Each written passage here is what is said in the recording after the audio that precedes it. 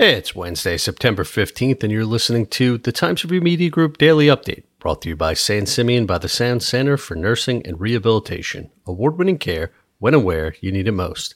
The former Dorosky's Nursery on County Road 48 in Southold will reopen under new ownership this fall. The new garden center, called Cifarelli's Nursery, will primarily sell ornamental and tropical plants rather than many flowers, said owner David Cifarelli of Laurel.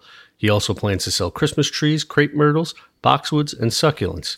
The site will sell yard products such as planters, fire rings, and fences, many made from repurposed materials and sporting unique designs by Mr. Cifarelli. The nursery will offer, for instance, planters made from mining equipment and logs hollowed out by carpenter ants. Mr. Cifarelli, who owns Crystal Clear Window Cleaning in Mattituck, purchased the 5-acre nursery property in mid-May. The date of Riverhead Town's first water forum has been pushed back to September 22nd, the town announced. The original date was for September 15th.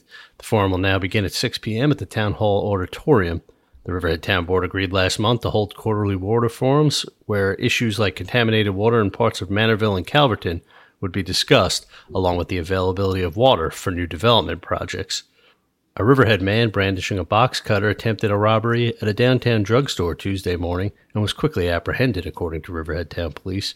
Police received a panic alarm and a 911 call from Ball's Drugstore at 32 East Main Street at 10:28 a.m. Officers were notified a man wearing a mask entered the drugstore and demanded prescription drugs. He had a box cutter and another sharp object, police said.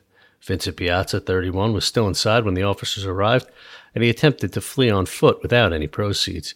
He was stopped after a short foot pursuit and placed into custody. Police charged Mr. Piazza with first-degree attempted robbery, a felony. He was held for arraignment. Expect mostly sunny skies today with a high temperature of about 81 degrees, according to the National Weather Service.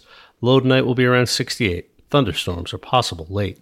I'm Grant Parpan, and that's our update for Wednesday. Check back for more news throughout the day.